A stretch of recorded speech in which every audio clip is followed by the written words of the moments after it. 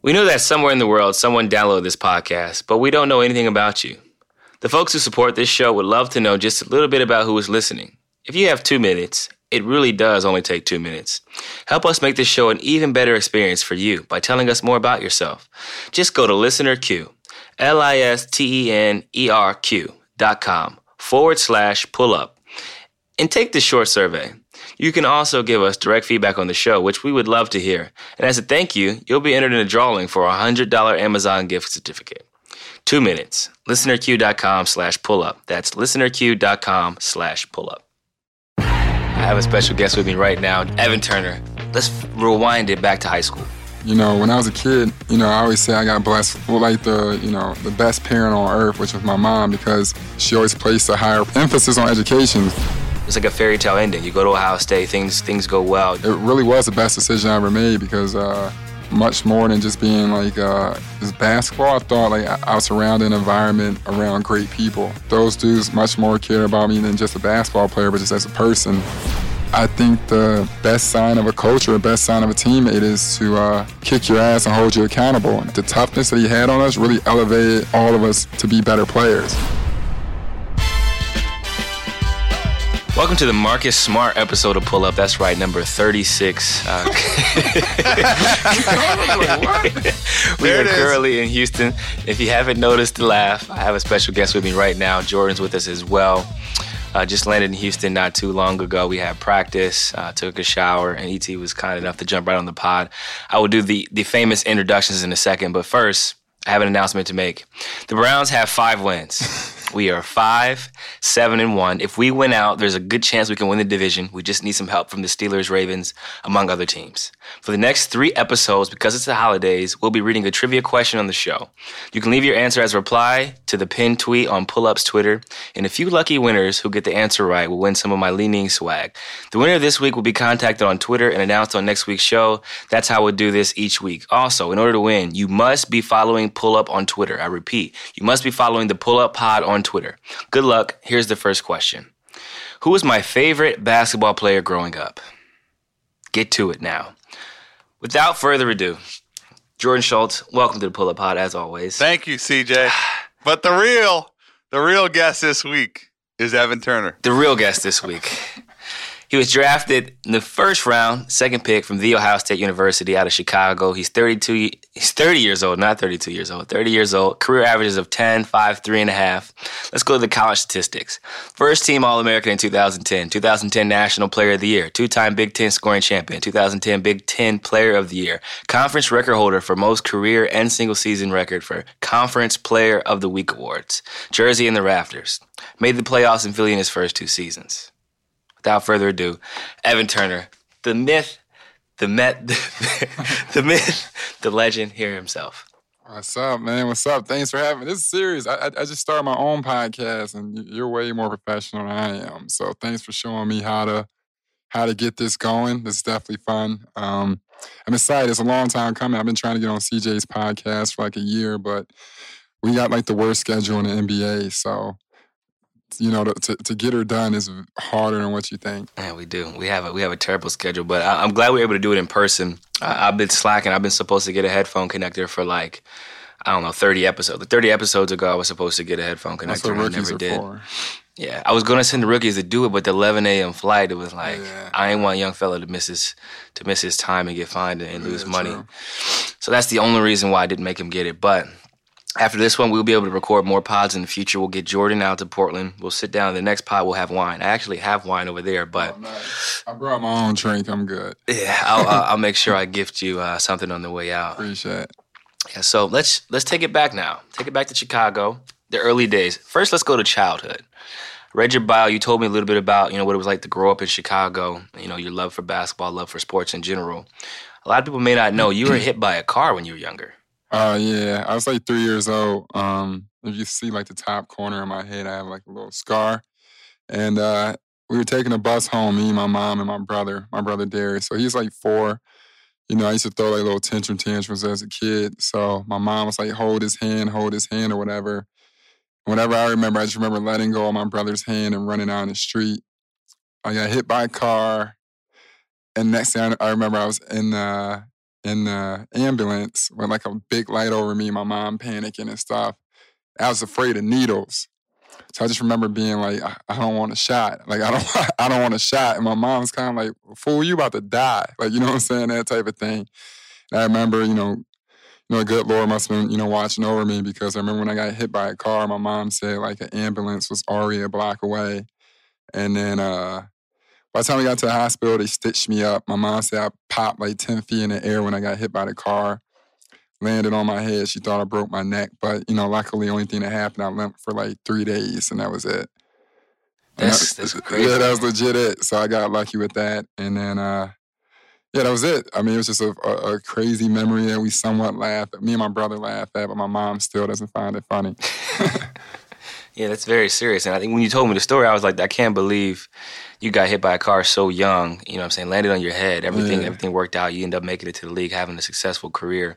But it's kind of crazy how life works, and how those little traumas and experiences kind of shape our future, or sometimes, encourage us that anything is possible in this life. No, I think it didn't hit me until, obviously, I was talking to my guy, John Diebler, his wife, Caitlin Diebler. And I remember like 5 or 6 years ago, she was like, dang, I didn't know you got hit by a car before. And then I was like, yeah. And then she was like, then other things that happened to you. And she's like, that's crazy. And then when she said it, she was just like, it means like you're here for a reason. And I never really put that, put that together. So, God willing, I just try to make sure I find my, continue to find my purpose. And that's pretty much it.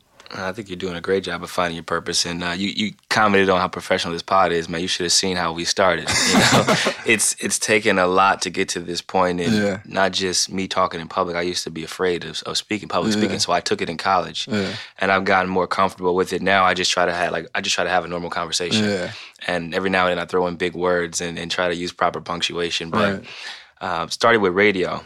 As you continue to progress, it'll get so much easier when you're doing the pod, and it'll flow. And I always I take a little bit of notes, but for the most part, I just depending on what guest it is, I research the guest, get an idea of their background. But obviously, I know you, so then the conversation it flows so much better when you do it like that. So that would be my only advice: do a little bit of research on the guest, and then try to make it so that it's a long conversation. Yeah. And it'll be, and you're funny as it is anyway. Oh, no. I really, I try to enjoy having like authentic convo. So, I definitely comprehend that in a sense of like, obviously have a little bit of notes, but, whatever pops. I've only done 3 episodes, but whatever pops up in my mind or on a topic of conversation, we just, dive into that. But this is it's definitely legit. I always knew about how interested you were in journalism. So, it's pretty cool to see the mastermind of it. Man, this is it, man. See, at a desk chilling, man. I feel like early on when we were trying to create the show, our whole thought process was to be as detailed as possible with our rundowns going in. And it's not that it was bad, but it's gotten a lot better when it's more free flowing, when we just have like general ideas, I feel like. Okay, yeah. No, of course. I think that's how you make a classic, you know what I'm saying? Yeah. Yeah. You can't really plan a great day. It just happens. That's true. And I think you hit on the head. General topics is the best. So we usually write out general topics. Like I got in the phone right now, I got St. Joe's. St. Joe's or St. Joseph's? St. Joe's, St. Joseph, yeah, whatever. So let's rewind it back to high school. Yep. In high school at St. Joe's, taking the bus every day, and you kind of joked about it in Minnesota, how even after games, you have to take the bus back home, long rides. How was the commute to school? Did you understand at that point what going to that type of school was doing for your future in terms of just basketball, education, academics, who was around you, all that stuff? No, I didn't really comprehend it until later. When I was a kid, I always say I got blessed with the best parent on earth, which was my mom, because when I was a kid, from what I remember, she was always like, hey, you're going to college. Like, when I was 5, I didn't know any difference. Like, you know what I'm saying? Like, I didn't know how rare or how, regular kids decide not to go to school. Like, she always placed a higher higher point emphasis on education. So, I moved to the west side of Chicago when I was 11. I lived from age, probably from what I remember, 8 to 11, I lived, 8 to 10, I lived on the south side. But we would always take, we always use a family member's address. And I would go to a school in a better district. You know what I'm saying? I didn't comprehend it, but my mom was like, hey, you the books are better, the kids are, the environment's way better. And, she always just say you'll appreciate when you're older. So, obviously when I hit 14, I knew for sure I wasn't going to Farragut, which was a Chicago public school. It was in my district. That's where Kevin Garnett went. If you ever been to Chicago public schools, and you're a little wild. So I remember my older brother went to St. Joe's. He was 12 years older than me, 11 years older than me. So I was familiar with the school already. And Coach Pingatore, he was, I still talk to him to this day. If you ever seen Hoop Dreams, that's what the movie's based off of. Isaiah Thomas went there. And, Arthur A.G., William Gates, and Coach Pingatore is an all-time winningest coach in national high school basketball history. So I remember when I turned 14, my mom was basically like, you're going to St. Joe's. So every day I wake up at like 5:30 a.m. I would take the bus to school. So I would have to take 2 buses. So I would have to take the bus from, I lived on Cermak and Pulaski. My school was on Cermak and Wolf.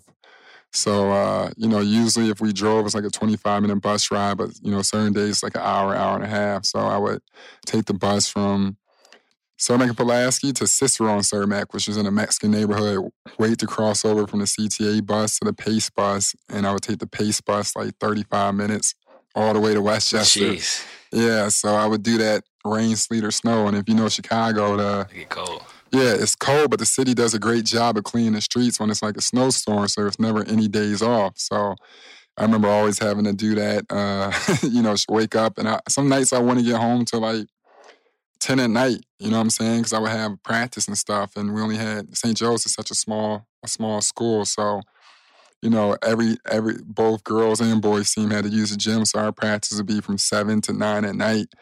So I remember having to go, and sometimes I want to get home until 10:30, 11 at night and, repeat. But turnaround. Yeah, when I got there, my first 2 years of school was an all-boys school. The girls' school was Immaculate Heart of Mary. So, the all-boys school, that atmosphere, it was weird at first, but it was dope because, I thought I could focus more. I thought I could focus on education on top of Coach Pingatore, like the standard of, even if I was able to get away with things in school, he kind of held me to a higher standard where, he taught me early on that, being an idiot or being a jerk is never going to pay off. And he also taught me how to work, you know what I'm saying? And he I think he did a great job of giving me a steady diet of, confidence on top of that, but also just like, you haven't done anything yet, like where I see you going to or where you can get to if you reach your potential.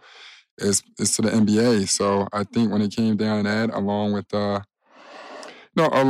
perseverance and and the hard work I put in, along with the strong support from my family, I think it was a big reason why I was able to stay out of trouble and go on and make it to the NBA and and also do things like get back. Originally, when I went there, I played the freshman team. I walked into high school at 5'10", so I was going through like a weird, uncoordinated stage of my life. I grew 4 inches that year, so I didn't really play that well or play that much my freshman year of high school, so I was on the freshman team. And then that's that freshman year going to my sophomore year, I was 6'2". I worked on my game a lot, and I was able to I played sophomore, so I didn't play varsity, and I played sophomore, so I played well enough to move up for the varsity playoffs, and I only played 1 game in the playoffs, and it's a blowout, but I was able to put up 20 points in the fourth quarter. Jeez. And I never played again. And then my junior year, I was able to move up and, play for the number 1 team in the state. Myself, Dimitri McCamey, he went to Illinois. Garrett Leffelman, he went to Brown. And then, we all right. And then Jonathan Peoples went to Notre Dame. We ended up losing to Jacob Pullen. And, Kansas State. Yeah, Brian Carwell, he went to Illinois. That was a big rivalry. That's where Mike Finley went, Shannon Brown, those dudes. And then my senior year, I was able to, by that time, I was top 50 in the country. I was committed to the Ohio State. And, we had a pretty big year. We ended up losing to Derrick Rose and Simeon, which went on to be the 2-time state champions to go down state. So it was definitely a up and down winding star in a sense, but it definitely paid off through hard work. I think that's where I learned how to work, honestly. And I think those times of being on a bus and those times of those times of, not knowing what was going to happen, because most of the stars, I guess, always play varsity as a freshman. You know what I mean? Like, yeah, it's written early on, and like even D-Rose, like a lot of those guys early on in their career, like even Koof, Costa being in high school, like they're ranked in the country as freshmen. Yeah. And it kind of just takes off from there. So for you to play freshman as a freshman, and as a sophomore, and as a sophomore not play varsity to the last game, like that's the turnaround from basically getting the scholarship and becoming, what did it say? You had a 96th grade on ESPN, so you went from essentially unranked to best player at your position by the time you were a senior. Yeah. That's a crazy turnaround. So that's a credit to your hard work, man. Yeah, I don't know like really how you felt about it, but like when you were going through it, because I see the pictures, you were little as hell, like everything. Like, but did you kind of know already, like regardless of which, that you were going to, you know what I'm saying, explode in a sense? You know what I'm saying? It was, I say, just a confidence and the swagger that was just embedded in myself and like the neighborhood. Growing up in a neighborhood, you have to be confident in yourself, and it's almost like a false bravado. Yeah. Like you believe.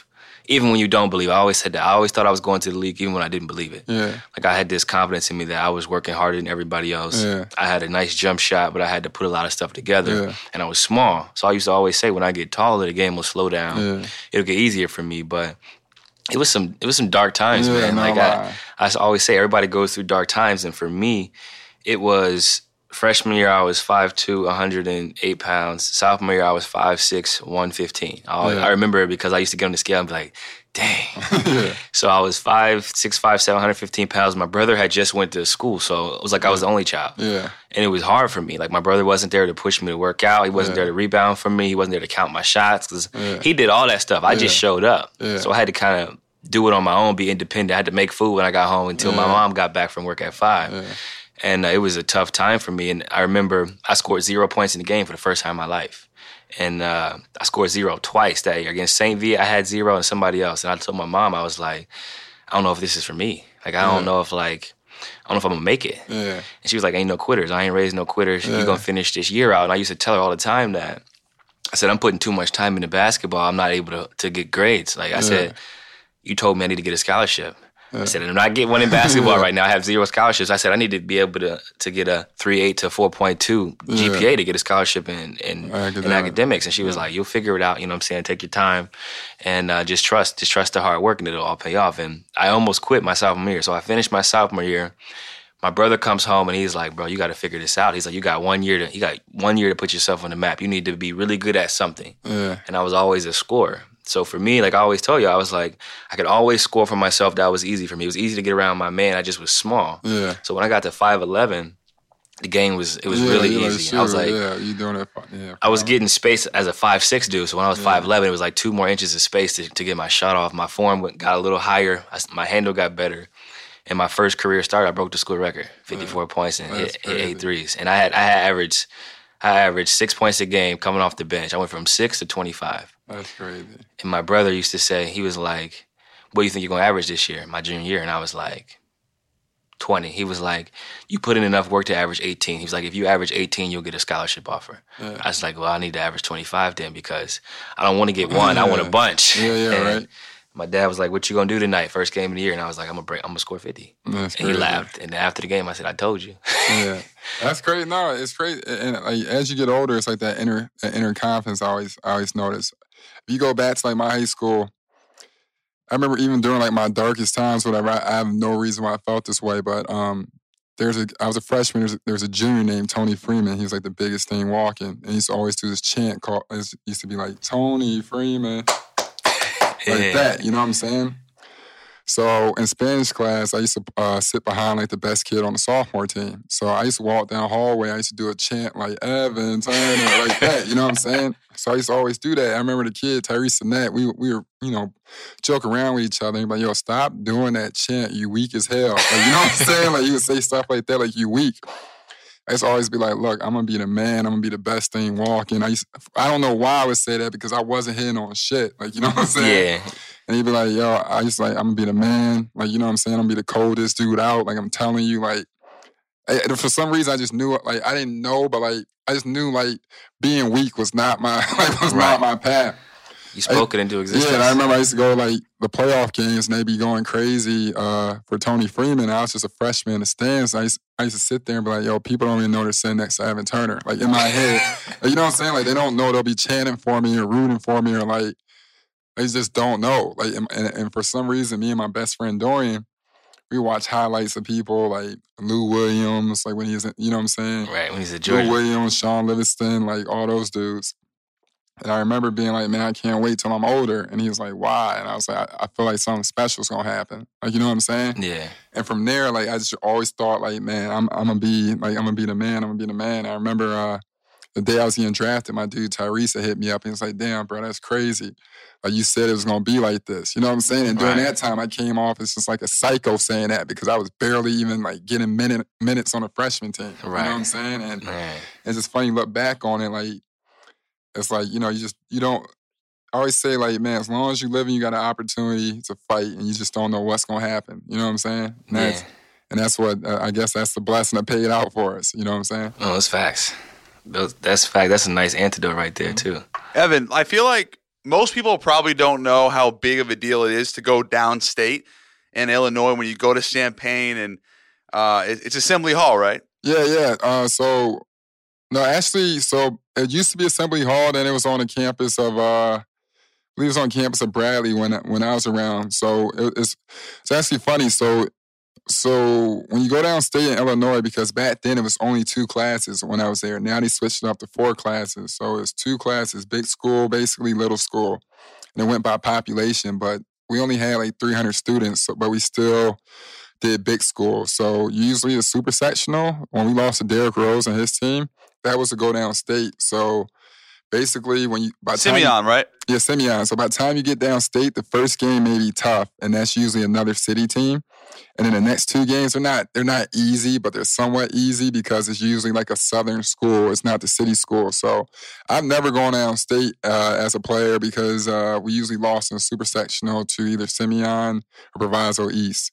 But to get down there, that's a big deal. And Derrick Rose, his team, they're the only city team to ever win 2 state titles, and they did their thing. But it was definitely that's a war to get downstate. How much different was Coach Pingatore from what we saw in Hoop Dreams? Like, had he mellowed out by the time you were there?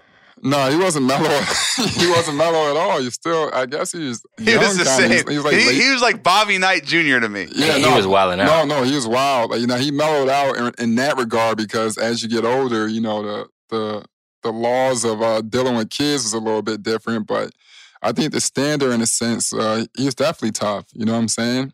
I think one thing about him, when I went back or whatever, when I was in college, I went back to watch a practice, was like, he wanted perfection in a sense. You know what I'm saying? I remember sitting at practice and seeing him have the kids work on a press.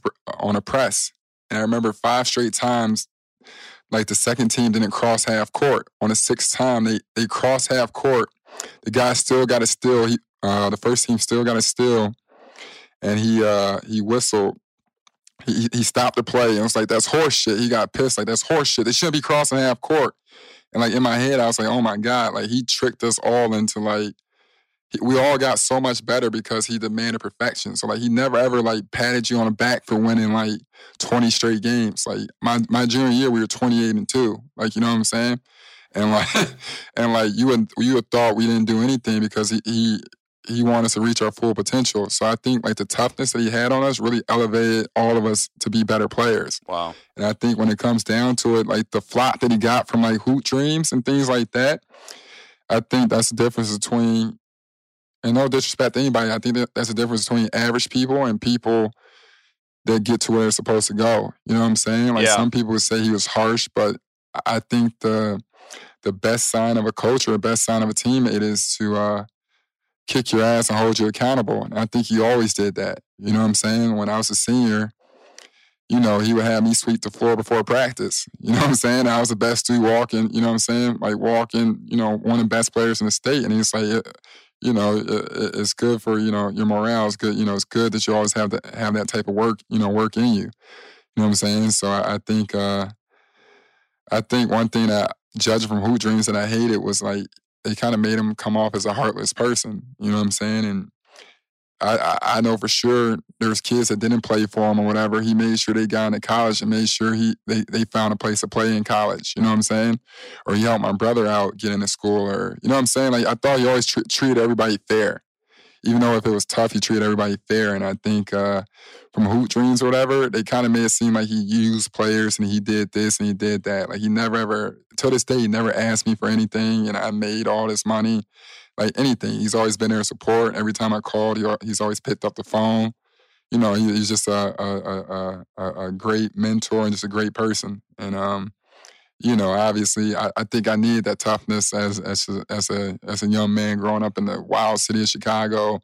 You know, in a single parent home. Yeah. Wow. I gotta go watch Hoop Dreams again so I can repaint the picture. Oh, you got to. Repaint the picture. It is a great I'll bring movie. him out to Portland one time. I'll bring him out to Portland. He's a good dude, bro. You'll be shocked. He's a real good dude. He's like the mayor of Westchester. That's my guy. He comes every Christmas and everything. Yeah, you gotta have him pull up for sure. We've got more pull up in a minute, but first I want to talk about Eero.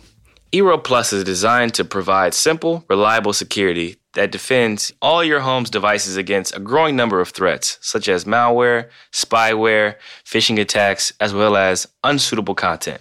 The combination of Eero with Eero Plus provides complete protection for your network and all the devices, and those who use them, as they connect to the internet. With Eero, you get total network protection. Eero Plus offers the ability to block malicious and unwanted content across your entire network. Advanced security. By checking the sites you visit against a database of millions of known threats, Eero Plus prevents you from accidentally visiting malicious sites without slowing anything down. Content blocking. Eero Plus automatically tags sites that contain violent, illegal, or adult content, so you can choose what your kids can and cannot visit right in the Eero app. Ad blocking. Get rid of annoying ads and pop-ups on all your devices. Ad blocking also improves load times for ad-heavy sites so you can browse and stream faster than ever before. Plus, third-party security apps, VPN protection from Encrypt.me, password management from 1Password, antivirus software from Malwarebytes. With Eero, you can install an enterprise-grade Wi-Fi system in your home in just a few minutes. Simply download the Eero app on your iOS or Android devices, and it'll walk you through each step of the process. It's quick, easy, and painless. And Eero has incredible customer support. Their experts will talk to you through everything and give you advice on how many Eeros are right for your home, which I love. It's easy and prevents tons of tech headaches. Never think about Wi-Fi again. Get $100 off Eero base unit and 2 Beacons packages and 1 year of Eero Plus. Visit Eero.com/pullup and at checkout, enter pullup. Let's get back to the show. We briefly touched on Ohio State. Obviously, I've gone back with you. For those of you that don't know, ET was nice enough to have me come out to my first ever football game. Being from Ohio, I had never been to a game in Columbus, and we went to the game, ironically, against Oklahoma, Baker Mayfield. He played amazing. The irony of all that. Yeah. Baker Mayfield plays amazing. He plants the flag in the middle of the field afterwards. ET was like, how many people are you going to bring? I'm like, yeah, just like 8 to 10. I bring like 14 of my homies from Canton. We all come up. We all get field passes. It was a great time. I owe him big time, and I'm going to take him to an SEC game. But moral of the story is that ET runs Ohio State. ET's like the mayor. He's like the mayor of Ohio State. So that leads me to my next question. You could have went to anywhere in the country. Why did you choose Ohio State? And how thankful are you for the opportunities that they provided for you? Obviously, you could have probably had a successful career anywhere you went, but it just seems like it was like a fairy tale ending. You go to Ohio State, things go well, you get the shot against Michigan, then you break your back, and then you overcome that and you top 2 pick in the draft. So my dad's from Ashtabula, Ohio. So I used to go visit Ohio as a kid, and when I turned like 10, he moved to Reynoldsburg, Ohio, which is like 20 minutes outside of Columbus. So I remember my first time visiting there, Ohio State. During that year, it was 1999. So Ohio State had made it to the Final Four with Scooney Penn and Mike Redd. Yeah. So I remember showing up, and I remember how crazy everybody was going for that, like just a Buckeye, you know what I'm saying, a Buckeye feel. I'm like, oh, that's crazy. So then I go back that summer, and I go to Clark Kellogg's basketball camp. I went MVP there. I remember just like going to the sports camps at Ohio State. And I remember looking around like, damn, like people in Columbus show much, like crazy love to the Buckeyes. Like in Chicago, when I grew up, it could be Notre Dame, it could be DePaul, maybe Illinois, depending on how they're doing in a sense. But it hit me. I never really comprehended. Like I never really seen a city like show so much love. So I remember exactly where I was walking. used to walk from my dad's house past his Home Depot in Reynoldsburg to this little corner store, this little gas station. I think it's like a Thornton's. And it's always buy these Snickers and shit. And I remember thinking like, man, it'd be crazy. I was like 12. I was like 12 or 13. It's around that age. And I was like, it'd be crazy if I came back and played for Ohio State. So as I was going on or whatever, and I had like a lot of offers from school, I played in the first ever King James tournament. We go up against John Diebler. And I remember we go up against John Diebler, and before the game, John Diebler's the all-time Big Ten three-point leader, or leader in three-point field goals, whatever. So I remember my coach was like, "You're about to go up against the best shooter you've ever seen." And I'm like, "There's no way." Like I played with a great shooter, and when I went out there, he had like 4 straight threes from like the volleyball line. Like he was crossing me up, and I remember being like, "Oh, I'm about to bust his ass." So ended up having a good game. I remember Coach Mata was in the stands. And he offered me a scholarship like that week. I show up or whatever. Originally, I was thinking about going to Wisconsin the whole time. And I met, I was thinking about going to Wisconsin. I took a little unofficial visit to Ohio State. You know what I'm saying? I was kind of familiar with it already, but I liked the program, liked the coaches and everything like that. I ended up going to NBA Top 100 camp, and John Diebler's there, Kosta Koufos, and Dallas Lauderdale. So they were like, "Bro, you need to come to Ohio State. Like, it's going to be crazy." You know what I'm saying? Yada, dude, like all that stuff. So when it turned out, I'm like, damn, like, this is where I want to be at. So June 28th, 2006, I pulled the trigger. And it really was the best decision I ever made, because I think much more than just being like this basketball, I thought like I was surrounded in an environment around great people. You know what I'm saying? Those, like you know, I hang out with them now. I live in Columbus during the off season, and Diebler, Dallas, David Lighty, all those dudes are like my brother. It turned out to be like, you know, a brotherhood. You came to like the little pre-practice, and we're all back there kicking it. Jared Sullinger, everybody is like family. Big family. I thought like those dudes much more care about me than just a basketball player, but just as a person. And you know, I owe a lot of that success to them and Coach Mata for, you know, helping me get over the humps of my rough spots. You know what I'm saying? So that was really just, it really started years before that, but you know, it worked out the way it did. Even when I wanted to quit, I had the right type of surroundings to help me. You know what I'm saying? Yeah, that's crazy how life comes full circle. Yeah. I was reading like your dad lived in Ohio. I didn't know he was in Reynoldsburg, which is really close to the campus. But that's crazy how like 10, 11, 12, and then you fast forward to 18 and you go to Ohio State. Yeah, or like the Clark Kellogg camp. Like, you know what I'm saying? And Clark Kellogg is a legend, Ohio State legend. And funny story for you, I played against John Diebler. So 06 was my freshman year. Okay. So John broke the Ohio record. He scored 77 points in the game. So for people that don't know, John Diebler is like 6'6", like pigeon toe white kid. So when you see him, he's unassuming. Yeah. I seen him, I was like, this is the guy who leads the country in scoring, and he scored a good 50 on us, and 50 or 55 because we played at the Ohio State shootout or whatever every year. He scored like 55 on my brother and him, and I was just watching like, this dude is cold, crazy, like, and he unbelievable. Yeah, a lot of people don't know. Like back then, he didn't even look at the line. Like, you know what I'm saying? He just raised. Yeah, he was just raising up from 30 feet out, and it was just crazy because. I remember asking him about that 77-point game, and he's like, low key, it was a quiet 77. I'm like, how is it a quiet 77? He's like, I had like 5 threes, but like a lot of free throws, you know? Free throws and layups. I'm like, bro, it was a 32-minute game. You scored 77 points. How the hell was it a quiet 77? And prior to that, so how my recruitment started, I had called the Ohio State coach like December, Christmas of 2006, Alan Major. He wrote me a letter or whatever, a little bit. This is before Coach Mata saw me, like 2 months before Coach Mata saw me. And he said, yo, give me a call, you know, whatever. So I was so excited. I called on Christmas. So we're talking a bit, and he said, well, you know, scholarships are kind of here or there. And, you know, this is before, I think this was before, like, it was Christmas 05, I believe. It was before DeQuan Cook, Mike Conley, David Lighty. Othello, you know, the Thad 5, Othello, Hunter, Grego, and of course, before they were seniors and I was a junior. So I remember it's kind of like, you know, we have a couple guys committed, Kosta Koufos, you know, Dallas Lauderdale. So we have a top scorer out of Upper Sandusky. And like in my head, I was like, all right, bro, like Upper Sandusky, Ohio, like how good could this kid be? I'm from Chicago. You know what I'm saying? Like, in my head, I'm like, I'm from Chicago. So you're telling me you're going to have to see me play even more to offer me back then I'm like, to offer me a scholarship. In my head, I was like, I wasn't like the most confident, but I'm like, bro, I'm going, like in my head, I just already knew, like I said, I was like, I'm going to be like legit. Like, right. You know what I'm saying? And then when I pulled up 3 months later and saw John Debo, I'm like, oh, this dude can play.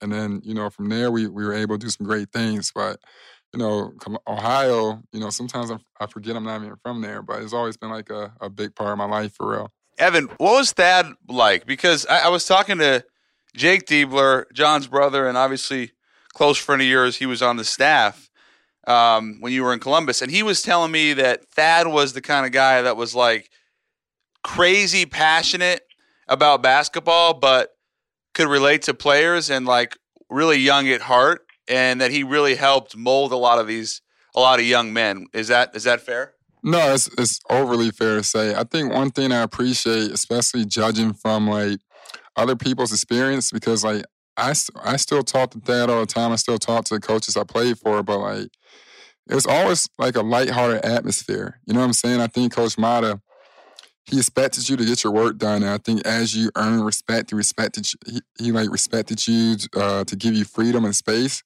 and everything like that. But I think one thing was like he held you accountable, and he never really wasted his voice in a sense. Not to in regards to like criticize. Sometimes you get those tough-minded coaches that are like, you did this wrong, you did that wrong. Like when he yelled, you knew you were wrong. You know what I'm saying? Right. And I think much more like aside from that, like I thought he was good in the atmosphere of like, hey, sometimes like we might not be scoring, or we might not be doing this or that, and he keep it simple. Like, hey, you guys scored in high school. You guys are this good. We do all this drill work.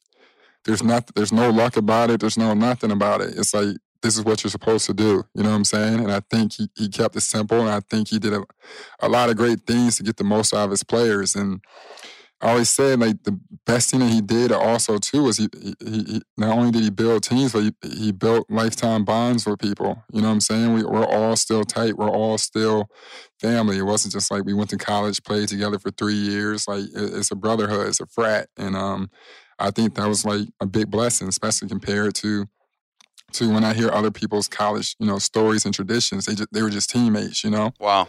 CJ, did you have that at Lehigh? Obviously a smaller school, but did you experience some of that? A little bit. Obviously, Ohio State is, I don't know, what you guys got, 20,000 students? We got like 60. Oh my goodness, they got 60,000 students. So on a smaller scale, it's definitely family oriented. We had 4,500, 4,600 undergrad. I still kick it with my friends to this day. I'm still really good friends with my roommates. I'm sure they'll come to my wedding when I'm in the city in New York. So. Yeah, I hope they accept my invitation to the wedding. But I think that you build those type of relationships based on personalities, and Ohio State's one of those types of schools that recruits a certain type of player. Lehigh is a type of university where, although my college roommate was from Traverse City, Michigan, and one was from Des Moines, Iowa, we all got along. Me being from Canton, Ohio, I was the one that was probably the only one from an inner city, but I could relate to them because I went to a big public school where I was exposed to a lot. So They got me in the library, I got them in the gym, and we kind of made things work out. And now we kind of look back and laugh at, there's a reason why my roommates were Dean's List, and I didn't make Dean's List till my junior year. And there's also a reason why I was All-American, as a freshman in college because of, how I played and how I approached the game. So we kind of all got each other on the same page. And even now, it's funny when we like reach out to each other and see, it's good to see how well they're doing and taking advantage of the degree we received from Lehigh University. So shout out to my roommates, Gabe and Holden. And this will be a test to see if they're actually listening to my podcast, because I'm not even going to tell them that I shouted them out. Man, that was crazy. Tell me about the Duke game, bro. To beat Duke. For one, to play Duke, because I never got a chance to do that in college, but to beat Duke, that had to have been crazy. Yeah, man, it was like a combination of... Shout out Seth Curry. Shout out to Seth Curry. Yeah, shout out to Seth Curry. But it was like a combination of like all your hard work kind of paying off. It's like when you go through making the tournament my freshman year, we played against Kansas and they had T-Rob. T-Rob didn't even play. They had the Morris twins. They had Cole Aldridge, Xavier Henry, Sharon Collins. Sharon Collins. Sharon Collins, Chicago. Yeah, he was very good. Yeah, so I played against them I was 6'2", 165 pounds, but I was getting baskets. So, like, I was out there, and I hit my brother after the game, and I was like, I'm gonna be ready for the league. Like, I always thought I was going to the league, but once I played against them and seen they had like 10 league guys and they couldn't check me and I was skinny. I had no muscle. I was like dumb athletic. I was like, I got 3 years to really put my game together. So fast forward, I lose to Bucknell in the semifinals, so I don't get to go to the tournament. I don't get to go to the championship. That's the year you lost your POI to Muscala? Yeah, that's the year Muscala stole my player of the year. That's and then my junior year, the Duke game was great, but honestly, beating Bucknell in the championship, it was like a wet dream, bro. I was so happy. I see some of those conference games and they do look lit. Yeah. Yeah, it was amazing. And those fans, they hated me, so I got to walk into the center of their court and just put my hands in the air like, get out of here. So that's crazy. We fast forward, and I had been watching Duke all year because Austin Rivers was on TV all the time. All the time, yeah. And he was the #1 player in the country for my class, for that class coming out. So fast forward to the selection show, we get Duke, and I start, like, the video's out. I start dapping people up like, oh, we got us one. Yeah. And I told my bro, I was like, at the very least, like, I'm getting 30. I was like, I'm going to get 30, and I'm going to keep us in the game. And my mom was filling out an NCAA bracket. So I told her, I said, have us beating Duke, have us beating Baylor. I said, have us losing in the Sweet 16. I said, I'm going to get us to the Sweet 16. I said, we for sure going to beat Duke. She was like, you sure, baby? She was like, I know you good, but she was like, that is Duke. And I'm like, I got us. That's you know so good. So like even before the game, I told Coach, I was like, just get me the ball early. I was like, I'm going to make a statement early. Like, I'm going to get the team confidence going. Because they're going to see me out here like cursing out the bench after I hit shots, looking at Coach K. You know what I'm saying? They're going to see me out here like playing like I'm in the backyard, and they're going to feed off of it. So first play, he calls like a floppy for me. I come off, I hit a 2 on the line. I'm talking to the crowd. First 2-0, I'm like, let's go. We here. Yeah. So then that's when they kind of like, they fed off of it, and we ended up running away. And it's funny because Mason was 7 for 7, had 7 dunks. That's crazy. Mason's an athletic freak. Yeah, he had some nasty dunks to where it just shut the crowd up. But that was probably like, my brother was like, you want to solidify yourself. He's like, this is how you do it. They got tradition. Yeah. They got history. Everybody, 7 million people watching. And it's funny, I watched the blueprint. I watched Steph. I watched Eric Maynor. I watched all those like mid-major players, and I kind of looked at their stats, their progression. And it was like, my brother was like, if you can get to the tournament and make a name for yourself, it's over. And that's what I tried to do. Because sometimes that's what GMs, all they have the time to watch is the tournament. They might see one game. Like, it's crazy because my senior year. Yeah, people can ruin their stock in the tournament. Yeah, you're solely judged on how you perform in big games. And you could just have a bad night. But if you do, the story would have been, he's good against his competition, but he can't play against higher level. It could have just been a bad night. Yeah, no. So it's crazy how that worked out, and I thought for sure if I would have went to the Sweet 16, I would have went pro. I told my mom, I said, we get to the Sweet 16, I'm going pro. Yeah. I'm not coming back, and we ended up losing. And I was hungry. I was like, we went to the Sweet. We almost went to the Sweet 16, and everybody was seniors. My roommates, we was all like, and then I end up getting hurt. And but I respect the fact of like going back. You know what I'm saying? Because when I was a sophomore or whatever.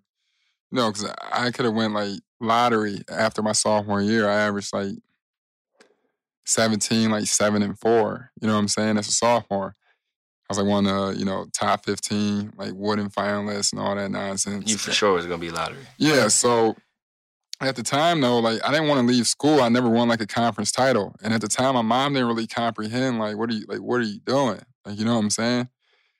I don't know. Maybe it's like a moral code or just who you are. But I was like, bro, like, I'm not leaving this school, like, not having, like, just like, kind of like a loser in a sense. Like, you know what I'm saying? Like, right. Like, in a sense, it was like, I didn't win a conference title. You know what I'm saying? Because I didn't win a conference title, Kalen Lucas robbed me of my Big Ten Player of the Year. Like, you know what I'm saying? I'm like, nah, like, this is my name. Like, this is who we are. Like, I'm going to leave a statement on it. Like, you know what I'm saying? So when it came back and like, it was like my junior year, I'm like, man, I got to win this conference title. So when I broke my back or whatever, it was like December 5th, I fell off the rim or whatever, like in the first 5 minutes of the game. I remember, going to the hospital. I had a transverse process fracture. So that means I broke my L2, L3 vertebrae. I remember they were like, you'll be out, 6 to 8 weeks. And I remember, conference at that time usually starts after literally after New Year's Eve. So I was like, I remember started crying right away, like, damn, like, man, like 6 to 8 weeks. I can't do 6 to 8 weeks because conference might be over by then. Like, you know what I'm saying? Right, like, season might be over. Yeah, it might be over. On top of, I know I have to leave now. Like, you know what I'm saying? Like, I know I have to go pro. I remember like being like, man, I can't. Like, I worked so hard to try to do it or whatever. So I remember, you know, the first like week I took my pain meds. I remember going back to get like a second checkup with Vince O'Brien, our trainer, and I remember just hearing I remember them saying like, yo, it's gonna be impossible for you to come back sooner, you know, especially with your career and everything. I remember like being so pissed. I walked from like the Ohio State Medical Center. He walked with me back to like the Schottenstein Center, which was like a half mile, and I could barely walk, but I was just so pissed and so heated. And, you know, Vinny was like, yo, low key, like, you even doing that walk's crazy. Like, you know what I'm saying? So I was like, I just got remotivated. I was just like, man, I stopped taking my pain meds. They weren't allowed to see me do anything, but at night I would come in and start dribbling at night. Like, you know what I'm saying? Not super fast, but decently fast. By the third week, like 3.5 weeks or whatever, I was like going on ellipticals. Like prior to that, I was on an underwater treadmill. Like, you know what I'm saying? I remember we were playing Wisconsin, the first game of the Big Ten. I think it was first game like the Big Ten of the Big Ten or whatever. And I remember I did like 40 minutes on an elliptical, and I was like, on the 40 minutes was something like 5 more minutes. We're going overtime. You know what I'm saying? Right, so trying to get ready. Yeah, trying to get ready. So legit, we lose that day. We lose Michigan. I remember it was a big fuss, like if I should come back or not. I just told my mom, I'm like, yo, I'm coming back. So I come back. We beat Indiana, and then we beat. You had the buzzer beater. Oh yeah, that was a Big Ten tournament though. That was a Big Ten tournament, so that was like 2 months before. But like we had beat Indiana, then we beat we lost Minnesota, then we go to a top 5 Purdue. So we're 1-3 in conference. We beat Purdue, and we went 11-1 to win, or 12-1 and went out. I got my share of the Big Ten title. We went to the Big Ten tournament. Close game versus versus Michigan. I hit a 37-footer from there. Yeah, that was crazy. Yeah, hit a 37-footer from there, and then, you know, went on to win the conference tournament as well as the Big Ten tournament. And then I was fortunate enough with all that good karma to win National Player of the Year. And then I left how I wanted to leave. You know what I'm saying? You know what I'm saying? Yeah. That's crazy how that worked out. Yeah, no, just when you do right things come to you. You know what I'm saying? CJ, when you broke your foot, or you fractured that bone in your foot your senior year, did you have any like buyer's remorse of saying, I should have gone, I should have left? Absolutely. The first thing I said when I seen the X-ray, I literally, first I thought it was my tape. You know how you get taped too tight and you like, just cut it, retape me. I was like, retape me. Right. And they took the tape off and it hurt so bad. I was like, oh my God, my foot has never felt like this. So they X-rayed me in the back at VCU. As soon as I seen the bone, they was like, you see where it broke at? Right there. I started crying and I was like, damn, I should have left. Like it didn't even it wasn't, I didn't get out the university before I was like, dang, this is a sign from God. I should have left. That's like the elephant in the room, for real. You be thinking about that. Like, damn, everybody think like, man, your ass should have went pro, because you come from a situation where you have a chance to change the trajectory of your family. Literally, the trajectory of the next generation is in your hands, and you feel like you rolled the dice with everybody's life, like not just yours, your mom, your dad, the rest of your family. You're in a position where you could take care of them. And you turned it down to go back to school and play for free and to get an education. And then you don't, like, I had never broke anything before. So I didn't know what was going to happen. I was just thinking, like, there's no way they're going to want to draft me because I'm hurt. And I was like, I don't know how long I'm going to be out and if I'm going to be the same or not. Because the way I play, like, I ain't super fast, but I cut a lot. I stop and go. The way I play is just, you need to have, like, good feet and good hips and stuff. So I was distraught, man. And then I had reached out to Dame, and we had started getting in contact, and he started telling me, like, you still going to be lottery? And I'm like, bro, how? Like, how am I going to go lottery, bro? I'm not playing the rest of the year. And I was just thinking, like, I went back to school to get education, which was the first thing. But the other thing was to go to the tournament. And I'm like, dang, I'm not going to be able to play in the tournament. They talking about 6 to 8 weeks. And it was January. I broke my foot January 5th. I got surgery January 8th. I'll never forget it. And I'm like, we're in January. 6 to 8 weeks puts me to see, like, season is it's over. And knowing us, I was like, we might lose to Bucknell in the first. I didn't even get to play Bucknell again. I wanted to beat him again. I was thinking about all that stuff, and breaking your foot, it's like on campus when you broke your back in the wintertime, you got a crutch. Oh, man, in the snow. I ain't leave I luckily broke my back during the winter winter break. Yeah. Man, I had to crutch to class, bruh. I was slipping in ice. I fell. It was embarrassing. I fell down the stairs. It was just like, it was the most humbling thing besides getting DNPs as a pro. That is the most humbling thing you can go through, as like to not be able to do anything yourself. Like I had to like crawl to go to the shower. I had to sit in the shower. It was just unbelievable how you take stuff for granted and then it gets taken away and you're like, wow. Like just waking up and walking to the bathroom was just like, I was so hyped when I could do it. I was like, this is amazing. Yeah, shoot. With the back, my mom had to help me get dressed again. You know what I'm saying? Or like, you couldn't do anything yourself. Yeah, no, that stuff's no joke. But I think obviously it builds for, when you're a kid, you don't comprehend how far of life you have. So like, you're probably worried about it, but then when it comes down to it, it's like a GM's probably thinking like, yo, we already know this kid can play. Like, you know what I'm saying? And then at the end of the day, as long as it's not a long-term injury, you're good. You know what I'm saying? You're only 21 at the time. I remember seeing like film on you or whatever like early on, because I remember you used to be 1 foot cop back and stuff like that. This kid low-key getting busy. And I saw you, I remember, but like in my head, when people like pop up out of nowhere to me, I'm like, what does that mean? Like, you know what I'm saying? Right, like it could be he nice or it could just be but it's a random sign. Yeah, so I'm like, I remember looking you up a little bit and I remember being like, damn, he was Gatorade Player of the Year. I'm like, I'm in Ohio. That was kind of quiet. I'm like, that it still don't add up to me. Like, you know what I'm saying? Like, it's meaning something more. Then like Lehigh beat Duke. I'm like, oh, the young boy goes to Lehigh. And then you beat Duke. I'm like, man, damn, no average dude just beats Duke. And then you broke your foot. I'm like, nah, that don't mean anything. And then I remember thinking about it and I was like, your first game you had like what? When you started, 36?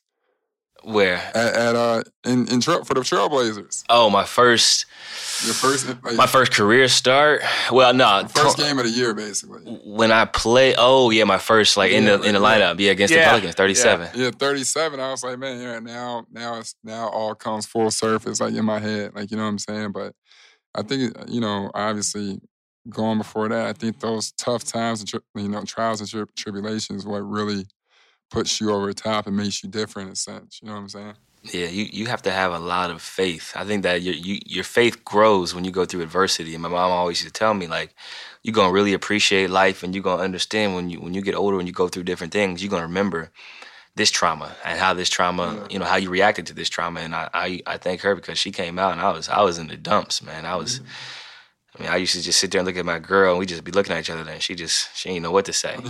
She just looking at me like, dang, I never seen him like this. Yeah. And my mom was just sitting there looking at me and I'm calling my brother every day like, bro, this is the worst. Like, I don't know what I'm going to do with my life, but I'm glad it worked out. And it's crazy how life works because 3 games before that, I was supposed to play, I sprained my ankle, like, early in the season, and I was supposed to play against Tony Mitchell.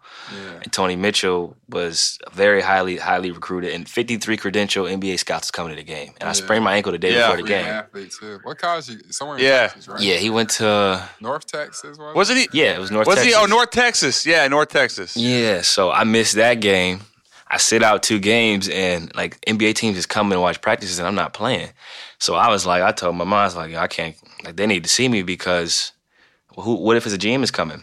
So I play on a sprained ankle. Neil flies in. We have a storm. I didn't even know he was there. I just knew there would be like 7 NBA teams are credentialed tonight, 8 teams credentialed. And it's an empty arena and you just see him. Yeah. So Neil has to fly into Newark. He drives, and he tells me the story like later. I didn't know it was him that was there. He said he flew into like Newark or somewhere, and he had to drive through like a snowstorm to come to Bethlehem. He gets there, and he said he could tell I was kind of hurt, but I had like 38 on like a sprained ankle getting baskets, and I break my foot the next game. That's crazy. And he was like, he had to be able to sign off to Paul saying I seen him in person. Otherwise, Paul gonna be like, he's coming off an injury, and the history of Blazer players having injuries coming to the draft was a scary situation. Yeah. So I was like, it's good I played, but bad because I probably made it worse. And then I broke my foot the next game, but he got to see me live. Yeah, but that shows Neil, knows he's talking about. Because even then, I think I know basketball.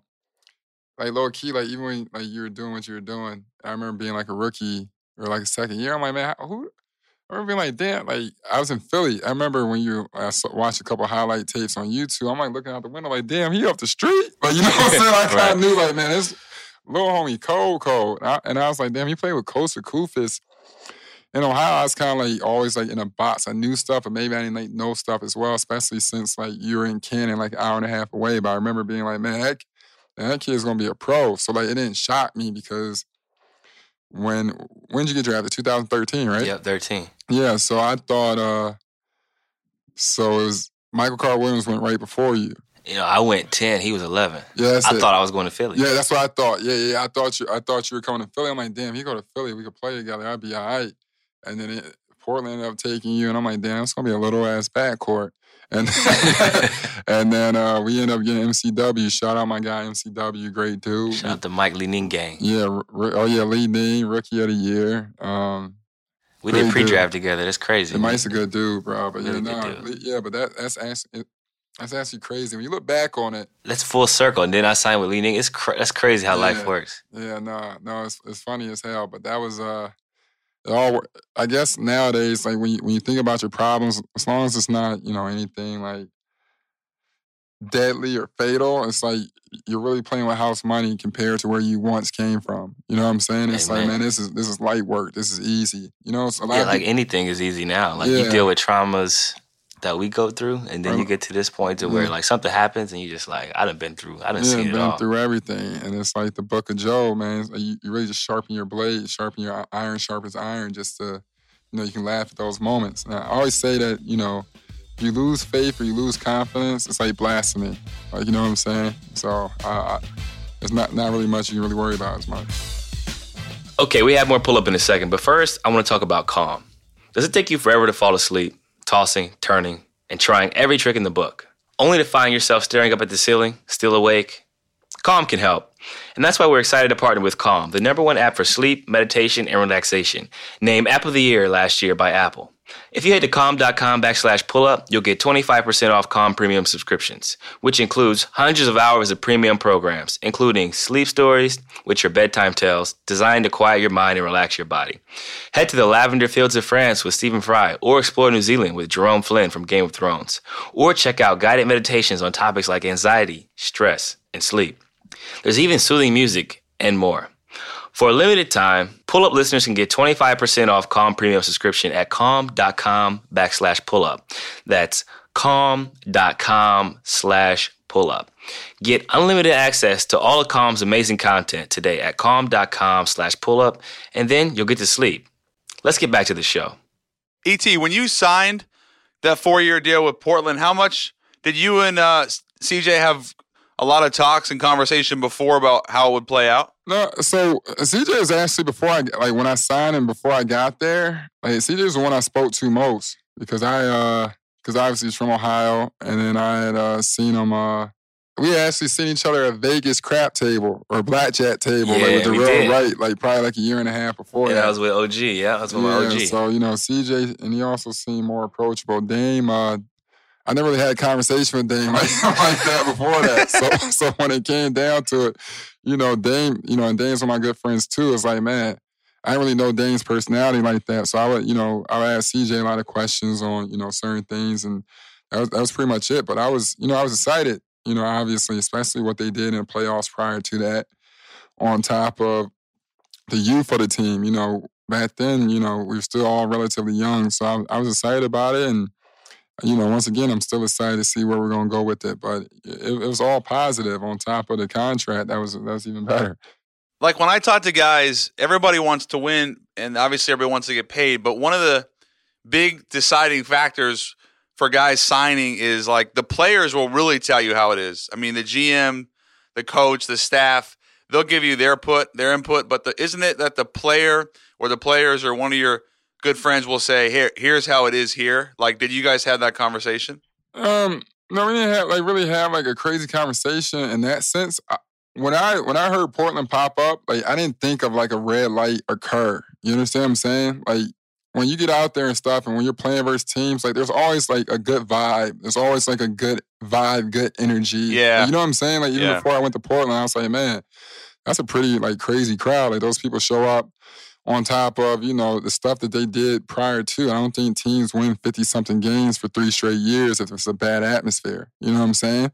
So when it came down to that, I was like, man, I knew there was good dudes. I knew I knew the talent obviously was good, and I thought I could help. And for sure, from what I knew of CJ and knew of Darrell, and prior Darrell was on the team, but like I hung out with him, prior to that. I was like, yo, these are good dudes. So I didn't take any type of aura or negativity away. You understand what I'm saying? So when it came down to it, all I saw was just positivity. Yeah, I got you. I want to discuss your love for art. I've been in your house. Your house is amazing, by the way. You got one of the dopest houses I've seen. But you got a nice house. I appreciate it. Humble beginnings, man. Humble beginnings, humble endings. But let's talk about your love for art. How you got into art. You have a lot of nice pieces in the house, and then how you kind of put everything together, and just kind of your maturation process from, how you look at life now compared to how you looked at it back during your St. Joe's days. I'm always infatuated with stuff that like I can't really do. So I'm a terrible drawer. It's not like I sit here and draw a picture. Like I'm not good at that whatsoever. So even just like anything within the arts, I was always like, yo, those people are really talented. They could see something in their brain and create it. You know what I'm saying? I can somewhat articulate it, but they can create it. You know what I'm saying? I always thought that was a natural gift. So, obviously I always thought, I started off with just seeing like graffiti. I always thought that was cool. I used to ride the train and stuff. I'm like, wow, who could do that within a 30-minute time span of like spray paint, create something like that? That's impressive. You know what I'm saying? And then I remember basically really buying my first piece of art really in like 2016. And I got like, I was in Soho. I went to Eden Art Gallery in Soho, New York. And I remember going inside there. I saw, people like Mr. Brainwash. I saw artists like Dorrit Levenstein. I saw artists like David Krakow and things like that. So I remember back in like 2016, I went to that gallery and I started making some purchases. I kind of was like, hey, like I really want to, showcase and kind of express myself in my, in my home. You know what I'm saying?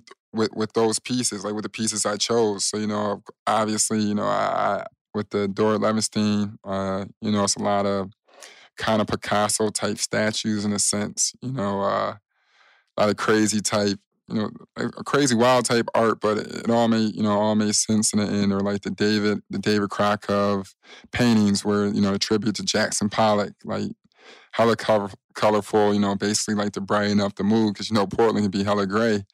As I started going in deeper and deeper, I started, obviously finding out about the hometown artists like, Hebrew Brantley or like, Nina Chanel Abbey or, you know what I'm saying? Or, obviously right now everybody's going crazy for cause. But, other than that, I just, you get that itch. And that was one thing I just started searching for, just started adding on my, my search history on my computer, on my phones. It's just like different type of arts, you know what I'm saying? And, eventually I started, just diving into just grabbing, pieces like Timmy Sneaks and things like that. Just hella beautiful works of art where, it's very, very colorful, very bold, very bright, and very, very creative in a sense. Very, somewhat like all over the place. If you go to my house, sometimes it's like a lot of paint splashes and things like that. But that was basically it. Once I hit one gallery and, me and my dude, Mason Plumley, when we played, we would talk a lot about art as well. And we hit a couple galleries together. And I was like, yo, this is crazy. This is dope. This is, and on top of that, they hold their value in the investment of it more so than cars and things like that. I'm like, this is where I find, somewhat inner peace or somewhat I can look at things and no matter what, I can interpret it the way I want to or try to learn a lot from life, from the stories they tell, you know what I'm saying, from it. So that was pretty much it. I got into it like 3 or 4 years ago and I still buy pieces and I collect pieces and, I collect, just collect stuff that, I forever want. I got to get more involved in art, and I'm going to take you up on that this summer, too, because I spend a lot of time in the city, so. Yeah, you be in New York, bro. Like, I got to dabble. Man, there's hella art gallery exhibits, man. Like, I can connect you with some great people. Yeah, I gotta We dabble go to in that. LA, like, I know, I bought a couple pieces off Hebrew Brantley. In New York, I went to check out my guy Mad Steez. He did the whole painting at Yeah, I seen you posted that. Bleacher Report stuff. But it's like when you check killer. those dudes out, and maybe it's like the significance or like maybe it's a metaphor for it, but like a lot of those times, those dudes, maybe they don't come. They seem like they're at peace because they're in their own mind creating. Right. You know what I'm saying? And I think it's a break from the outside world, and I think I love that the most. Yeah, that's dope, man. I appreciate it, man. And I don't know if I got anything else for you, Jordan. You got anything else for ET? The only thing for me, ET, was, are you collecting art? What's the balance of collecting it for you long term because it speaks to you, or because you think you might, this piece might be more profitable to sell in 3 years? Like, do you balance that? I somewhat balance it, honestly. Like, nothing's guaranteed in a sense, because when it comes, it's like a house. Like, of course it could be worth this much, but if people don't have the money, you might be waiting for 4 or 5 years. Like, you know what I'm saying? Yeah. So obviously, like, I get pieces that remind me of stuff. Like, I have a piece from Dora Levenstein is Louis Armstrong, and it's like a jazz piece, and it reminds me of. I go to my grandpa's basement, and he has jazz stuff all around in his basement. And I remember riding in a car with him. That's all he listened to was jazz. Like, you know what I'm saying? I have a piece of I have a Hebrew Brantley piece, and it just always reminds me of home. That's a big artist out of Chicago, and it's a fly boy, fly girl painting, and it's like, yo, that's dope. That's a black artist. That's somebody like me that grew up loving basketball and switched over and found a different niche. Then I have a piece from a Columbus artist named Bean or whatever, and it's just a picture of Killer Cam. You know what I'm saying? Cameron, him with his pink on. You know what I'm saying? And when it comes down to it, that reminds me of me and my friends running around Chicago, and we thought we were Dipset. And Cameron was like the man, and reminds me of my sophomore year.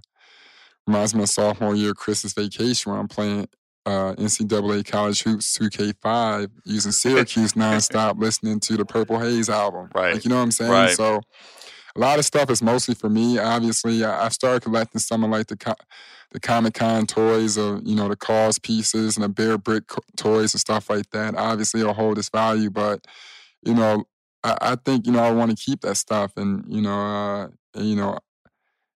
take it from there. Got you. That's dope. So, that's obviously the value is definitely dope, but, I usually just do it for myself and, a collection of it. And, we've been fortunate enough to be able to, accumulate funds and, have different, I think it'll be dope to come to different places. So, like, where I own a house in Ohio or own a house in Chicago or Portland, and I can have those pieces all around, and it's going to be my, like, what I've seen in my mind as a home. You know what I'm saying? So that's basically really what I'm collecting it for in the near future, is to spread it out amongst my, my homes. CJ, we got to get you on that.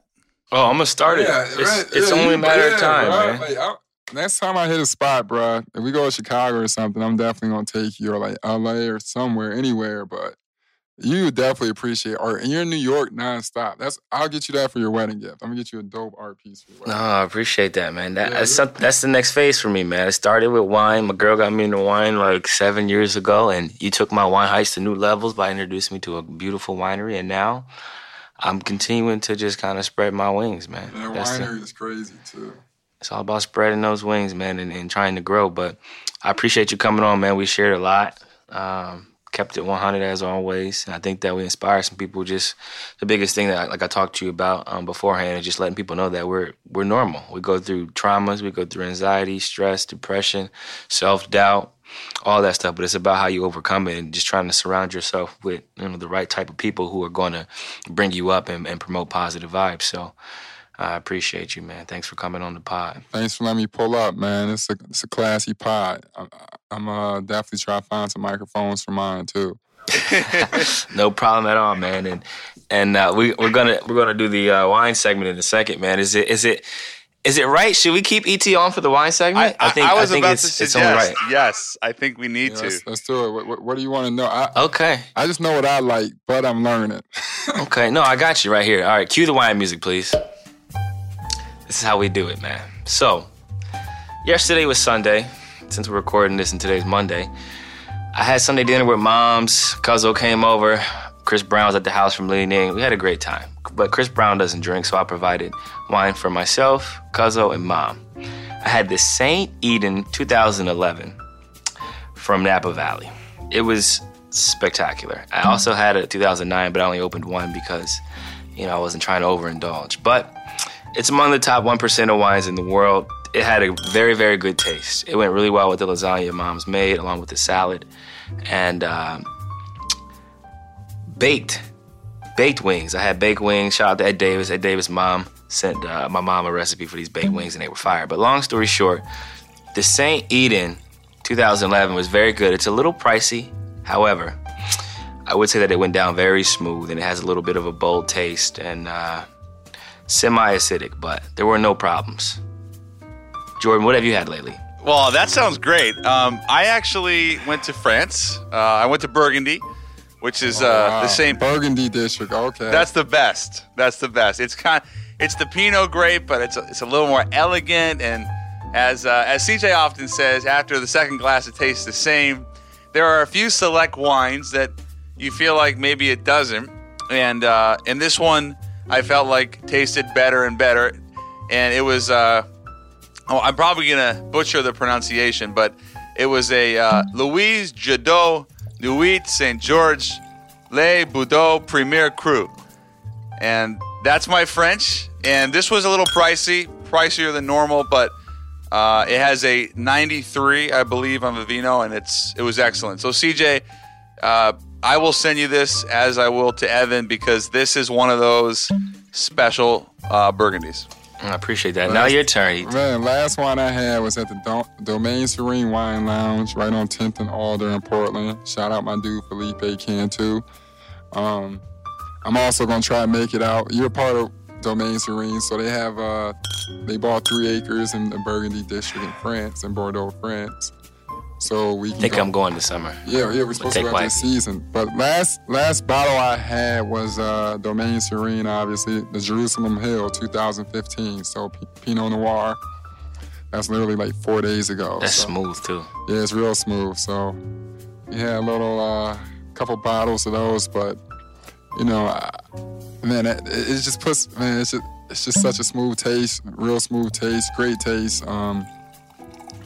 Unlike, I have to agree with you. After the second glass, I don't think everything tastes the same. I think it still tastes just as good. But but that was, I definitely recommend that. Go check that out. 2015 Jerusalem Hill, Pinot Noir by Domaine Serene. That was definitely a dope vibe. And I'll also send you Domaine Serene, 2010, was it their Evenstad Reserve that was number 1 in the world? Number 1 bottle? I think it was Evenstad, and the Grace was pretty high too. Yeah, the Grace was pretty high too. That was like number 3 or number 4. That was the number bottle of wine in the world. So I'm definitely going to hook you up with that for the holidays. You enjoy that.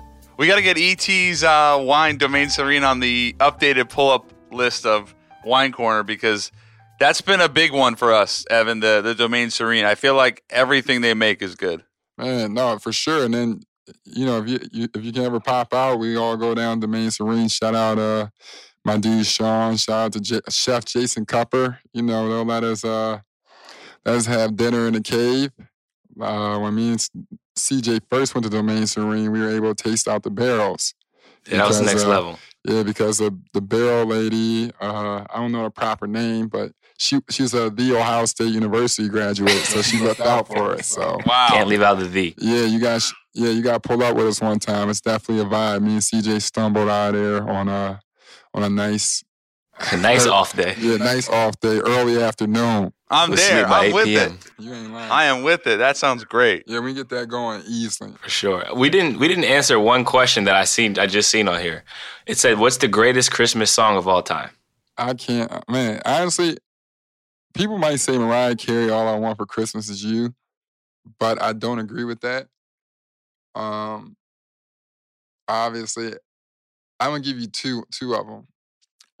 So I think Chris Brown's "This Christmas" was pretty legit. But honestly, man, it sounds so crazy, and this is for me going to school and taking a bus and going to school in the burbs. This Gift by 98 Degrees always gets me in the mood. I'm not gonna lie to you. 98 Degrees. Nick Lachey. Yeah, Nick Lachey. Shout out to Lachey brothers, man. Damn. It's crazy. It's crazy, man. Nick Lachey was married to Jessica Simpson, and she was married like 9 times after that. It makes you wonder, like, damn, not the jinx shit, CJ, but damn. That's, yeah. Well, you're talking about happily ever after, and then your chick might be at the Dallas Cowboys game rooting on Tony Romo. Oh, my goodness. I feel like Nick Lachey's a Cincinnati guy, right? Yeah, Nasty Natty. Nasty Natty. There's one more question Matt wants us to ask before we let you return to the Royal Kingdom. Steph Curry recently did a podcast with Kent Bazemore and Iggy and Vince Carter. Damn, that was lit. Steph and Iggy on Vince and Kent Bazemore. I think they're doing road tripping as well in Atlanta. Is? Kent and Vince. That's dope. So Steph said that he doesn't believe a man landed on the moon. I don't know if he was playing or if he was serious. If you think about how far is the moon from us, millions of miles, right? It's far. Who got time for that shit? But the way these spaceships are built now, you can get there. Oh, in 6 months, huh? Jordan, how long does it take to get to the moon? It takes like 3 months. The moon is 238,900 miles away from Earth. Oh, that ain't bad. Yeah, it's not that 3 far, months? man. 3 months is a long time to be traveling, man. It is, especially when you're floating and eating whatever food they eat. Are you asking me if I believe people went to the moon? Yes, I'm asking. Man, like, out of not, like, knowing anything, I'd be like, no, they didn't go because for the simple fact, like, come on, bro, that's forever. But at the same time, as much as we paying taxes, shit, anything can happen, don't you think? Like, you know what I'm saying? It's true. But, like, it seems like there's so many conspiracies in America. Like, you know what I'm saying? Like, the past history, like, you just don't know, but... Think they photoshopped the landing? Man, I would just want to know where all those people went for those... They were gone for 6 months, right? I want to know where they went to hide out for those 6 months. You know what I'm saying? So, like... That's 3 months there, 3 months back. That's what I'm saying. So, like, when it comes down to it, I'm like, yo, I don't know because word would have got out eventually on somebody's deathbed. Like, that ain't never happened. Don't you think? That's true. I think if they were lying, somebody would have found out. My thing with the moon is that I want to believe so badly that it's real. And one of the big reasons I believe it's real is because it was all during the Cold War, and the race to get to the moon was predicated off of the U.S. versus Russia, and the U.S. so badly wanted to, and they did. And there's also a new movie coming out with Ryan Gosling, First to the Moon, which looks great. Man, if they say they did it, who am I to call somebody a liar? I don't know, bro. I just think if it didn't happen, it would have came out by now. Like, you know what I'm saying? Because where are those people going to hide for 6 months? Like, you knowing your friend leaving for the moon. You know what I'm saying? Like, yeah, he said he'd be back. He said he'd be back. Yeah. Now, I mean, and they usually have like the spaceship take off. Where'd the spaceship go? I think people will notice the spaceship came back down, right? They would notice that, yeah. Yeah, so I mean, they had it going somewhere. CJ. What do you think, CJ? I think that there are a lot of conspiracies that exist out there in the world, honestly. There's a lot of stuff going on that we just will never understand. There's a lot of stuff that we'll never know about and that gets hidden. But I think that based on the technology I've seen, and for them, the richest man in the world right now, what's his name? Shit, I don't know. The guy who sent the Tesla to the moon. Somebody sent the Tesla to the moon? Yeah, Jordan, you've seen that, right? Elon Musk? Elon Musk. He sent one of his Teslas to the moon with a dummy in it, right? Right. And dropped the roof off. For them to be able to do that, right, and for him to be worth, I don't know, 160, 150 billion, I believe that we have the technology to definitely send someone to the moon. I don't know if we did it previously, but I'm talking about the Cold War era. I don't know what type of technology we had during that time, but I know that if we can drop a bomb from outer space and it hits someone's mailbox, we got some really good technology. Yeah, I want to believe it. E.T., I feel like you're on the fence, but you want to believe it. I feel like it happened. I truly do. Well, I think we just solved a possible mystery. We solved it. That's it. We gotta wait like 20 more years before the truth comes out. We're gonna have to have ET back on, and we're gonna have to record a pod in France. We're gonna have to go to France in the season and record a pod in France. I like CJ because he'll do what he says he's supposed to do. You can have a conversation with somebody you hang out with every single day, but yeah, I'm gonna pull up, I'm gonna do this. And dudes don't do what they say. We all said we're going to France after the season. And there's only like 2 people I know that might pull up out of 8 people that said it. Me and you. We're going to be going to France. Hey, I'm more than happy to oblige. All right, bet. Because last time it was just me and CJ went to Domaine Serene together, and I got a sprinter for 8 people. He got a sprinter for the whole squad. It was just me and him. Yeah, everybody gave me like some little kid excuses. Like, I left my oven on. Like, you know what I'm saying? Like dumb stuff like that. I'm like, bro. So when we talk about it now, everybody's like, yeah, we hit it. Yeah, I'm in. We there. We there. Like, okay, I will be on my way to France regardless. I'm going. I'm flying home to see wifey, and then I'm gone. Yeah, I'm pulling up too. So that's that. That's settled, man. But I appreciate you coming on, man. You welcome on the pod anytime, man. Anytime. Appreciate you, brother. Thank you. And this is dope pod. I'm glad I could be on the Marcus Smart. This Marcus Smart number. That's my dude. Shout out to Marcus Smart for entering the top 10 all-time Celtics 3-point shooter. And all that's that. Dope. Yeah, they talking about he can't shoot and all that, but now he's top 10. The irony. Crazy how life works. Who you telling? Like, shit, just keep hitting them. Just keep shooting them, bad boy. Amen. And you can catch us on Apple Podcasts, radio.com/pull up with CJ, or wherever you get your shows. And don't forget to pull up.